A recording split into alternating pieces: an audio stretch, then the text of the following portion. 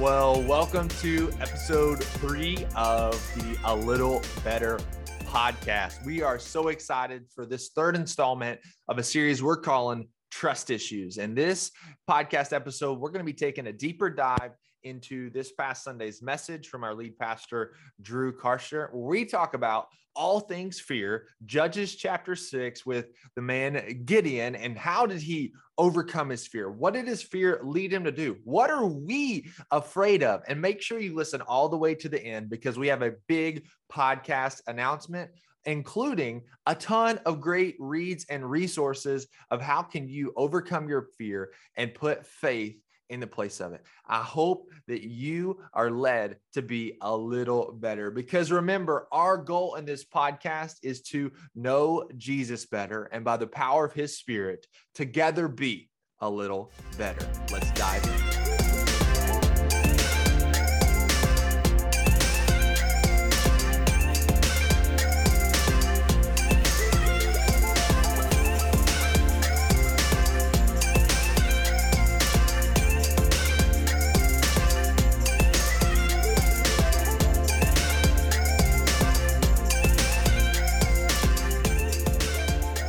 Well, welcome to A Little Better. This is installment number 3 of Trust Issues. From this past Sunday, we're taking a deeper dive into this past Sunday's message on Gideon. Drew, how you feeling? I feel good. Yeah, I feel great about Sunday. Thought it was a powerful Sunday. I also am tired from the Cowboys win. That's right. They got that W last night. You were sharing that. I got to share a little football piece because I don't have much to offer. And I know that college football is not huge up here in the North, but the Razorbacks are 4-0, which is a huge thing. We're almost on the losing streak of the Cowboys, probably a little worse the past couple of years. But we're 4-0 right now. So that's just so everybody knows, that's Arkansas. That's right. Arkansas Razorbacks. Later on in the podcast, we can teach everyone how to call the Hogs, but maybe this is not an appropriate time to do it in this regard. But yeah, so we talked about fear on Sunday. So it's so appropriate and like a junior high small group to do an icebreaker on what is your biggest fear. Anybody can jump in. Well, way to lighten the mood there, Daniel. There is. Nothing like a fun way to start it off. That's right. What is your biggest fear? I have lots of them. I mean, the biggest one, I don't know. That's tough. There's a bunch. It was funny. I was just thinking about, I'm getting a little older. I mean, I have a fear of dying. I don't have a fear of death. I mean, if I step off a curb and get hit by a bus, I'm in glory. But that's not how most of us go. I'm waiting on my second total knee replacement, and I'm just not thinking things are going to get better mechanically and otherwise with my body. I've had some chronic pain issues for years. I'm just like, I don't see that trending in the right way. So I was with both my parents when they died. My dad had 6 months of cancer, and that wasn't pretty, so on a really, serious note, that looks hard, the process of dying, especially if it takes, a long time that's right up there. And as well as just the fear of other people. I care more about what other people than what God thinks way too much of the time. Yeah, that's good, Brad. I have a practical one and an irrational one. My practical one is snakes. I hate snakes. Right? I just don't like animals that surprise you, right? So even like mice, I'm not afraid of mice, but I hate like when you're walking and they jump out and you don't know where they're at. I don't like that. Same with snakes. You're usually walking around and there's one laying right there and boom, there he goes. And anyway, I don't like snakes. And then irrational is just, man, I fear for my kids. I have a ton of irrational things that happen to them that I create in my mind that I'm afraid of. But yeah, so I fear for the future of my kids, that they would be abducted, taken. Those are just things that shouldn't keep me up at night, but do often. Yeah, absolutely. I think for me, it's I don't have like a great fear of the dark, but like when I don't know what's there, it's like I get a little uneasy. Like I gotta find a light switch in the house. Like it's in that regard, but it's kind of flipped on me too, because Rena loves hiding in the dark. That's my wife at night. And so she loves like jumping out and scaring me whenever possible. But I return the favor. We have so many stories from our first couple of years of marriage in the sense of just hiding, because that's what you do when you're broke on date night. You just play hide and seek in the dark, right? But yeah, so that's probably my irrational and rational fear all at the same time. But as a new father, you know, my son's of 1 and we got another son on the way in December. And so just growing kids ministry one at a time. But I fear for my kids as well, of like, what is the world they're going to live in? How can I protect them, raise them well, you know, be a father they need? Like, it's just, it's fully encompassing. But fear does these weird things to us as well, just like it did for Gideon. But in Gideon's standards, he had a lot of practicalness to his fear as well. Like he's hiding in a wine press just to get a little bit of food. But for you guys, when Gideon is in the midst of this learning phase, what stands out for you most about this just the whole story of Gideon from, you know, Judges 6 all the way through the end? Like, what's that big moment for you of like, I relate to Gideon here? Maybe it's multiple points in the story, but like, here's where I relate the most to Gideon. I think, if I jump in, so for me, it's like we love all the highlights in the Bible. I mean, it's like we see miracle after miracle after miracle. You know, the walls fall down. You know, 300 men rout 100,000 men. You know, those are all awesome events, like a highlight reel. But just to see that everyone's story, I mean, their lives aren't filled with that. I mean, those are unique events for them too. And just to see God's patience with Gideon all the way up to that, I mean, that, you know, God would take the time, you know, to chase him down, overcome his doubts, overcome his fears, you know, work with him, you know, wean down the man. I mean, it's just, God is in it for the long haul. Yes, we have those victories and we treasure those victories and remember those victories, but just God's patience. And I'm sorry if I can riff a little bit. You know, I always grew up with hearing about people talk about putting out a fleece, you know, as a way to find God's will. And it's exactly the opposite. Do not follow Gideon's example. It's a bad example, right? I mean, God was very clear what his will was, and Gideon was just full of doubt and even disobedience. And God just outlasted that, was patient with him. So it's just, for most of us, like Gideon, what God wants us to do is very clear. It's just the fear of actually doing it. So that's, I guess, what stands out with me was God really coached him through that. Yeah. Go ahead, Drew. I was just going to say, I think for me, it is similar to that, right? How many times do I ask God for a sign for something that I already know the answer to, right? Or should know the answer to. And then God gives me a sign, right? And I want another one, right? Another one, right? Like, okay, cool, God. Or maybe that in that moment, I'm like, okay, God, I see your sign, cool. But I need to make another decision, so I need another sign, right? Like almost every decision you make, you want a sign. And it's like, God's got to be exhausted, right? Well, like, you can hear Jesus. I mean, Jesus' exasperation. Enough with the signs already, you know. Yeah, seriously.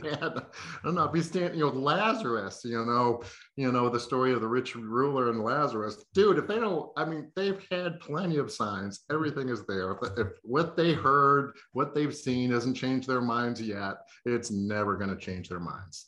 Right. Yeah. I just love God's patience in that journey too, right? Like I just.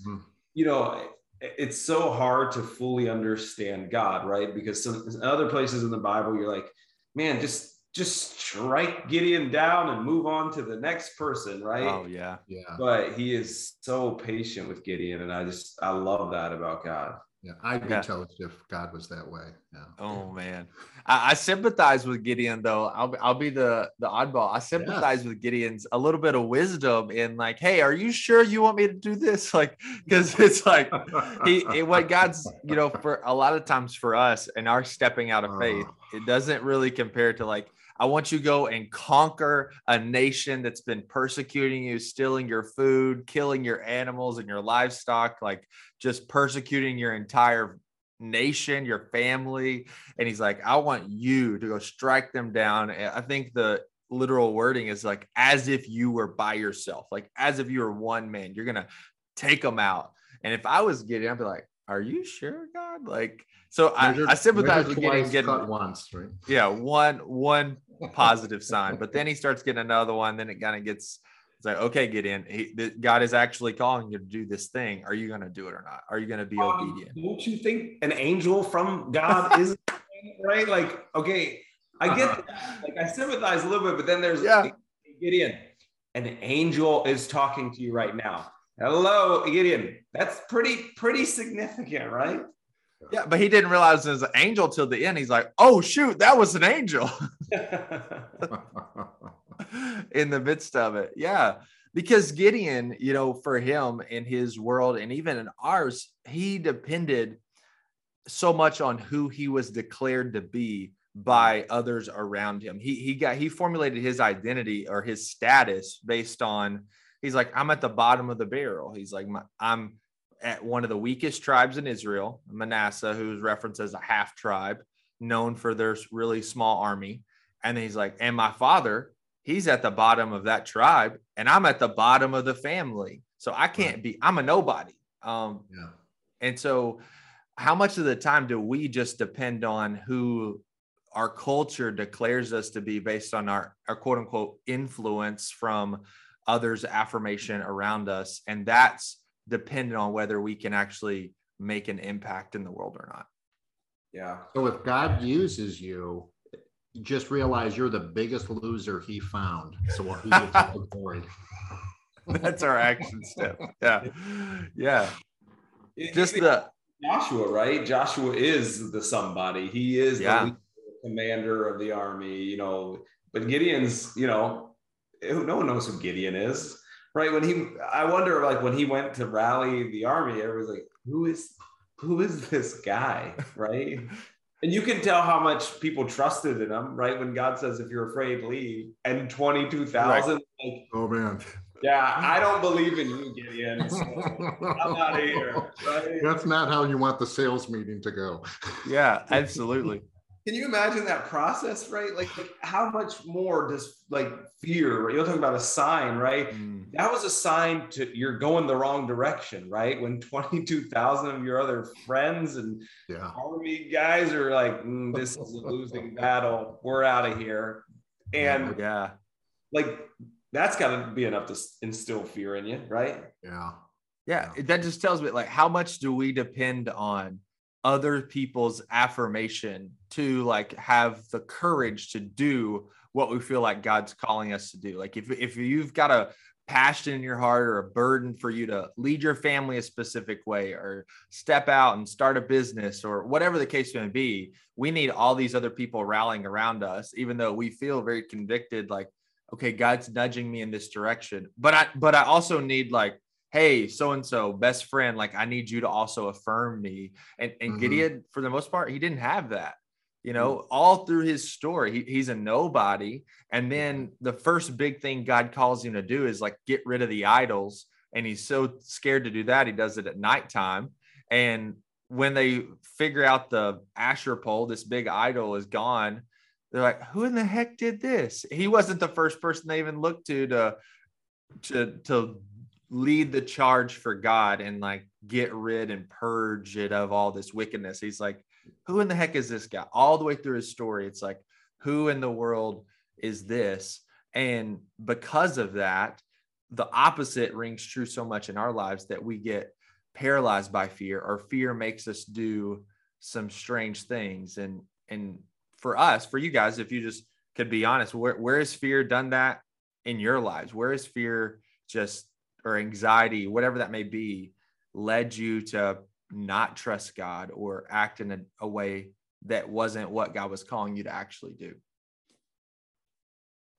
Yeah, I think it makes me rely more on myself, right? When I become afraid, I feel like I have to be the protector, be the answer, step up, rise up, right? And I do that out of pride and really my own dependence, right? My fear doesn't drive me to my knees, it usually drives me to my feet. Yeah. And I think that's probably backwards, right? When I am afraid, I need to recognize on my knees, God with me, I'm stronger. That's a tweetable quote right there. Fear doesn't drive me to my knees, it drives me to my feet. Yeah. What about you, Brad? Yeah, I would say so many areas, where, again, I mentioned before about just being obsessed with other people think and how that gives me anxiety and keeps me up at night, at times when I really should be posting God's opinion. But that comes to the fore with sharing Christ with others. I just feel that there's situations where I'm not nearly bold enough. I mean, again, I don't mean to fleece. God's will is pretty clear, and we ought to be excited about sharing the greatest gift imaginable with everyone. And yet I do remember myself being in a room like a couple of years ago with alums. I mentioned I went to a secular university and got to get with some guys I hadn't seen in 30 years and their wives. And they were talking about faith and they were just arguing for atheism. And I just felt like, I mean, I did try to speak up, but I just felt like, one way I was tongue tied, another way I just felt, not articulate enough, but also just not bold enough, to seize opportunities. But yeah, I would just say sharing Christ with others, I'm not bold enough. There's a fear there that's I have to fight. Yeah. How have you through the years, or just like in the recent time, like what have you done to combat that fear? Is there some battle readiness that you have in the morning, or like what is the factors that lead into your courage, opposite than fear, or not opposite, but just conquering that fear in spite of it? Yeah, I'm sure we sound like broken records, on this podcast, but scripture, right? So there was a lot of self-talk. There was this internal dialogue, where you just, you beat yourself up or, argue for all the reasons that, it shouldn't be or whatever. But it's just like any, people's promises are very uncertain, right? Their favor is very fickle. But I can go to scripture and I can read Romans 8:28 that says all things work together for good to those who are called by God. Help me, Drew. According to his purpose. What's that? Called according to his purpose. Yes. And Philippians 1:6, he who began a good work in you will complete it until the day of Jesus Christ. So those are rock solid, right? Those aren't fickle. Those aren't dependent on anyone. That's God's plan. That's his desire. That's his intent to bring glory to himself by doing that through me. So I think that's where I have to fight the negative self-talk and just soak myself, memorizing scripture, just reminding myself of those promises. YouVersion, again, I keep going back to that because it's awesome, but you can find plans there that'll just be full of hammering you with promises from God on a basis that just can encourage you. Yeah, absolutely. For me in my life, a lot of the times my fear that gets driven to my feet comes out of a scarcity mindset. The way I was raised, like I was raised with money managers of like, we got to store up the grains because we don't know what might happen, which, my dad was in the sense of was raised in a poor tenant farmer family that, sometimes they didn't have enough to feed all 7 kids. And so it's totally understandable in that regard, but that comes out, and that what's been implanted, in me, in my bones, if you want to say that, comes when we're doing the budget and I want to be generous. It's like, oh, I don't know, like what if there's not enough? What if I don't have enough? And I have this scarcity mindset, and I have to overcome that with God's promises that if he covers the lilies, if he supplies all the birds of the air with grain, how much more, how much more will he take care of his kids in that sense? And that's a Daniel Standard translation from Matthew 6. But it just reminds me in the sense of, we have so many messages that are floating around in our world that we're just getting implanted, like how you should handle your retirement, how you should invest your money, how you should live your life, how much other people's opinions matter. But the reality is even though these messages are floating around the world, only if you allow it in will it actually begin to take root in your life. It reminds me, if I can riff just a little bit with a small story of, we have some God kids in Arkansas that we love on, and we go see pretty regularly, as much as we can now, living so far away. And Coy, my godson who's 8, a couple of years ago, we were in a car wash, and we were in like one of those rainbow car washes. They put all the colorful, soap on your car. And he was worried that it was going to get in. He was like, it's getting on the car. It's getting on the car. It's going to get in. And I told him, I said, well, only if I let it in, only if I roll the windows down. So it just, that story just reminds me of, like, only if we roll our spiritual windows down, if you will, and allow that to get those messages to get into our lives, either positive or negative, will they actually affect us on the inside, which impacts how we live our lives. And so it just begs the question, like, what are we regularly intaking into our lives? Because that dictates a lot on how we live. I think that's something people don't understand about fear, is fear often drives you to fearful things, right? Mm-hmm. Okay. So the fear of man, right? Most people who have that fear are driven to social media, which just builds into that fear, right? Yeah. Most people have a fear of the future, right? What our country is going to look like. And guess what that drives them to? Media, depending on what your media is. And all that does is build into your fear rather than help you overcome your fear. That is so true.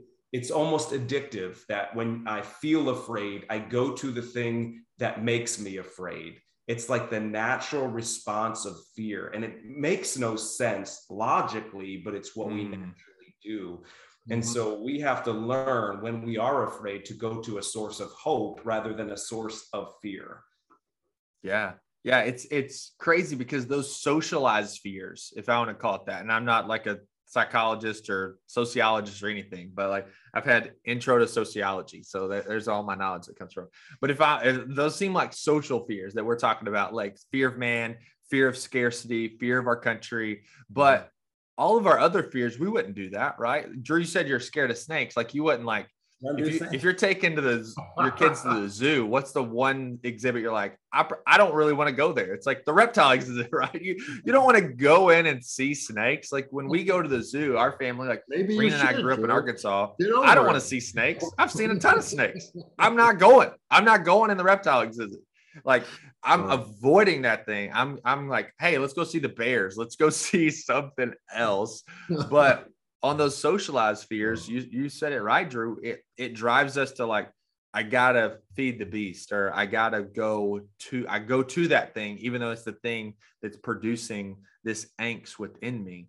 We convince ourselves too, Daniel. We're like, I have to know the information, and no, you don't. Like, so many people tell me today, like, you gotta watch the news, or you gotta be on social media so you know what's going on in our world, or you need to know what's going. No, you don't, and that thing is actually hurting you more than it's helping you.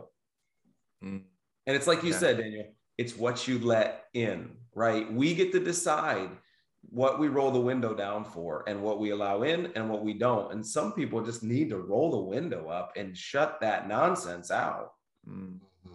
Yeah. Is that I guess I'll push back on somebody that wants to probably stay informed. Is that the only answer? Is the only answer saying, like, hey, just shut off the news station or completely get off social media? Is that just the blanket answer for us, or is there a third option? Is there a third way? Yeah, Drew. Yeah, I think it's circumstantial, right? Yeah, I think it depends on who we're talking about and how big their fear is. But you know, I think Jesus says, you know, when your eye causes you to stumble, pluck it out, right? You know, and that's, you know, not literal. So just for everybody, but I think, hey, we can always bring it back. But if even if it's just that small stream that causes fear, like just shut it off for a season and get to a place where you can healthily interact with those things. Yeah. There's these great features if you're an Apple person that's called screen time and limits, that you can actually limit the amount of media intake that you have. If you have a fear of people or fear of our future of our country, like there's some practical wisdom that can come from the source of scripture. And, you know, there's a story I was reading, I was actually sharing this with you yesterday, Drew, in Acts 4, where Peter and John are before the Jewish leadership and they start talking, and like what comes out of them is the response to the Jewish leaders. They're like, who in the heck are these guys? They're just untrained, ordinary men, but we can tell they've been with Jesus. And, you know, a lot of times in our society, in our socialized society, when I'm around people and they just start talking for a little bit, you can really tell who people have been around and what they've been intaking into their tank. Like if they've been, man, you've been around fill in the blank news channel, like you've been around like whoever the case may be, but may it be said of us that we've been with Jesus in this sense. We spend time with him. And that's the only thing that's going to be able to overcome our fear. Because for Gideon, his story, it's like when he had an encounter with God, that encounter thrusted him forward, even though he was reluctant, disobedient so much of the time. That encounter thrusted him forward and led him to have courage in spite of his fear. Yeah, Go ahead, Brad. That screen time thing just reminded me of the sense of balance, and also thinking about that question of just like totally obliterating other like social media or news or whatever, but just think about the balance, right? I mean, how many minutes a day is prayer occupy your life? How many minutes a day does the Bible occupy your life? How many minutes a day does social media occupy your life, or whatever your favorite news channel is, or, you know, these other things. So I think it's just, you know, your phone gets a hold of you a whole lot more, unfortunately, than me, right? I mean, you just look at that screen time, look at those number of hours. I spend that much time in a good, godly book, you know, or the word, or just hanging with godly people. I mean, there's so many things that are a healthier balance to feed the right things rather than feed the fear. Yeah. You got to feed the right dog, if you want to say it like that. You got to feed the right one. I was at a work conference a couple of years ago, and the speaker challenged us to like delete all social media apps off our phone just for this weekend, just so we can invest in relationships and time with God, or whatever the case may be. And he was like, and I will convince you right now, I don't even know you, but you're addicted to it. I already know you are. And he's like, if you don't believe me, just delete it all for just this weekend, just these 2 days, and see if the first moment you're bored, you don't grab your phone. And I was in the elevator like 20 minutes later. I was like, I'll take his challenge. I delete all my social media apps right there on the spot. And I get in the elevator. There's some people at the conference. We're chatting. They all get off. I have to go 2 floors up. And I literally immediately pull out my phone and try to get on Instagram. I'm like, I have a problem. And I put my phone back in my pocket.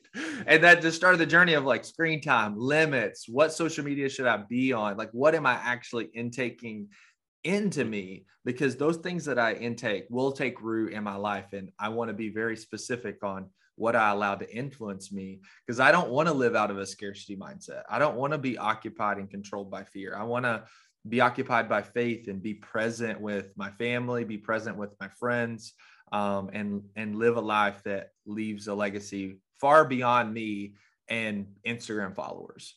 And so, yeah. So what's the last words, a challenge that you guys may have for us?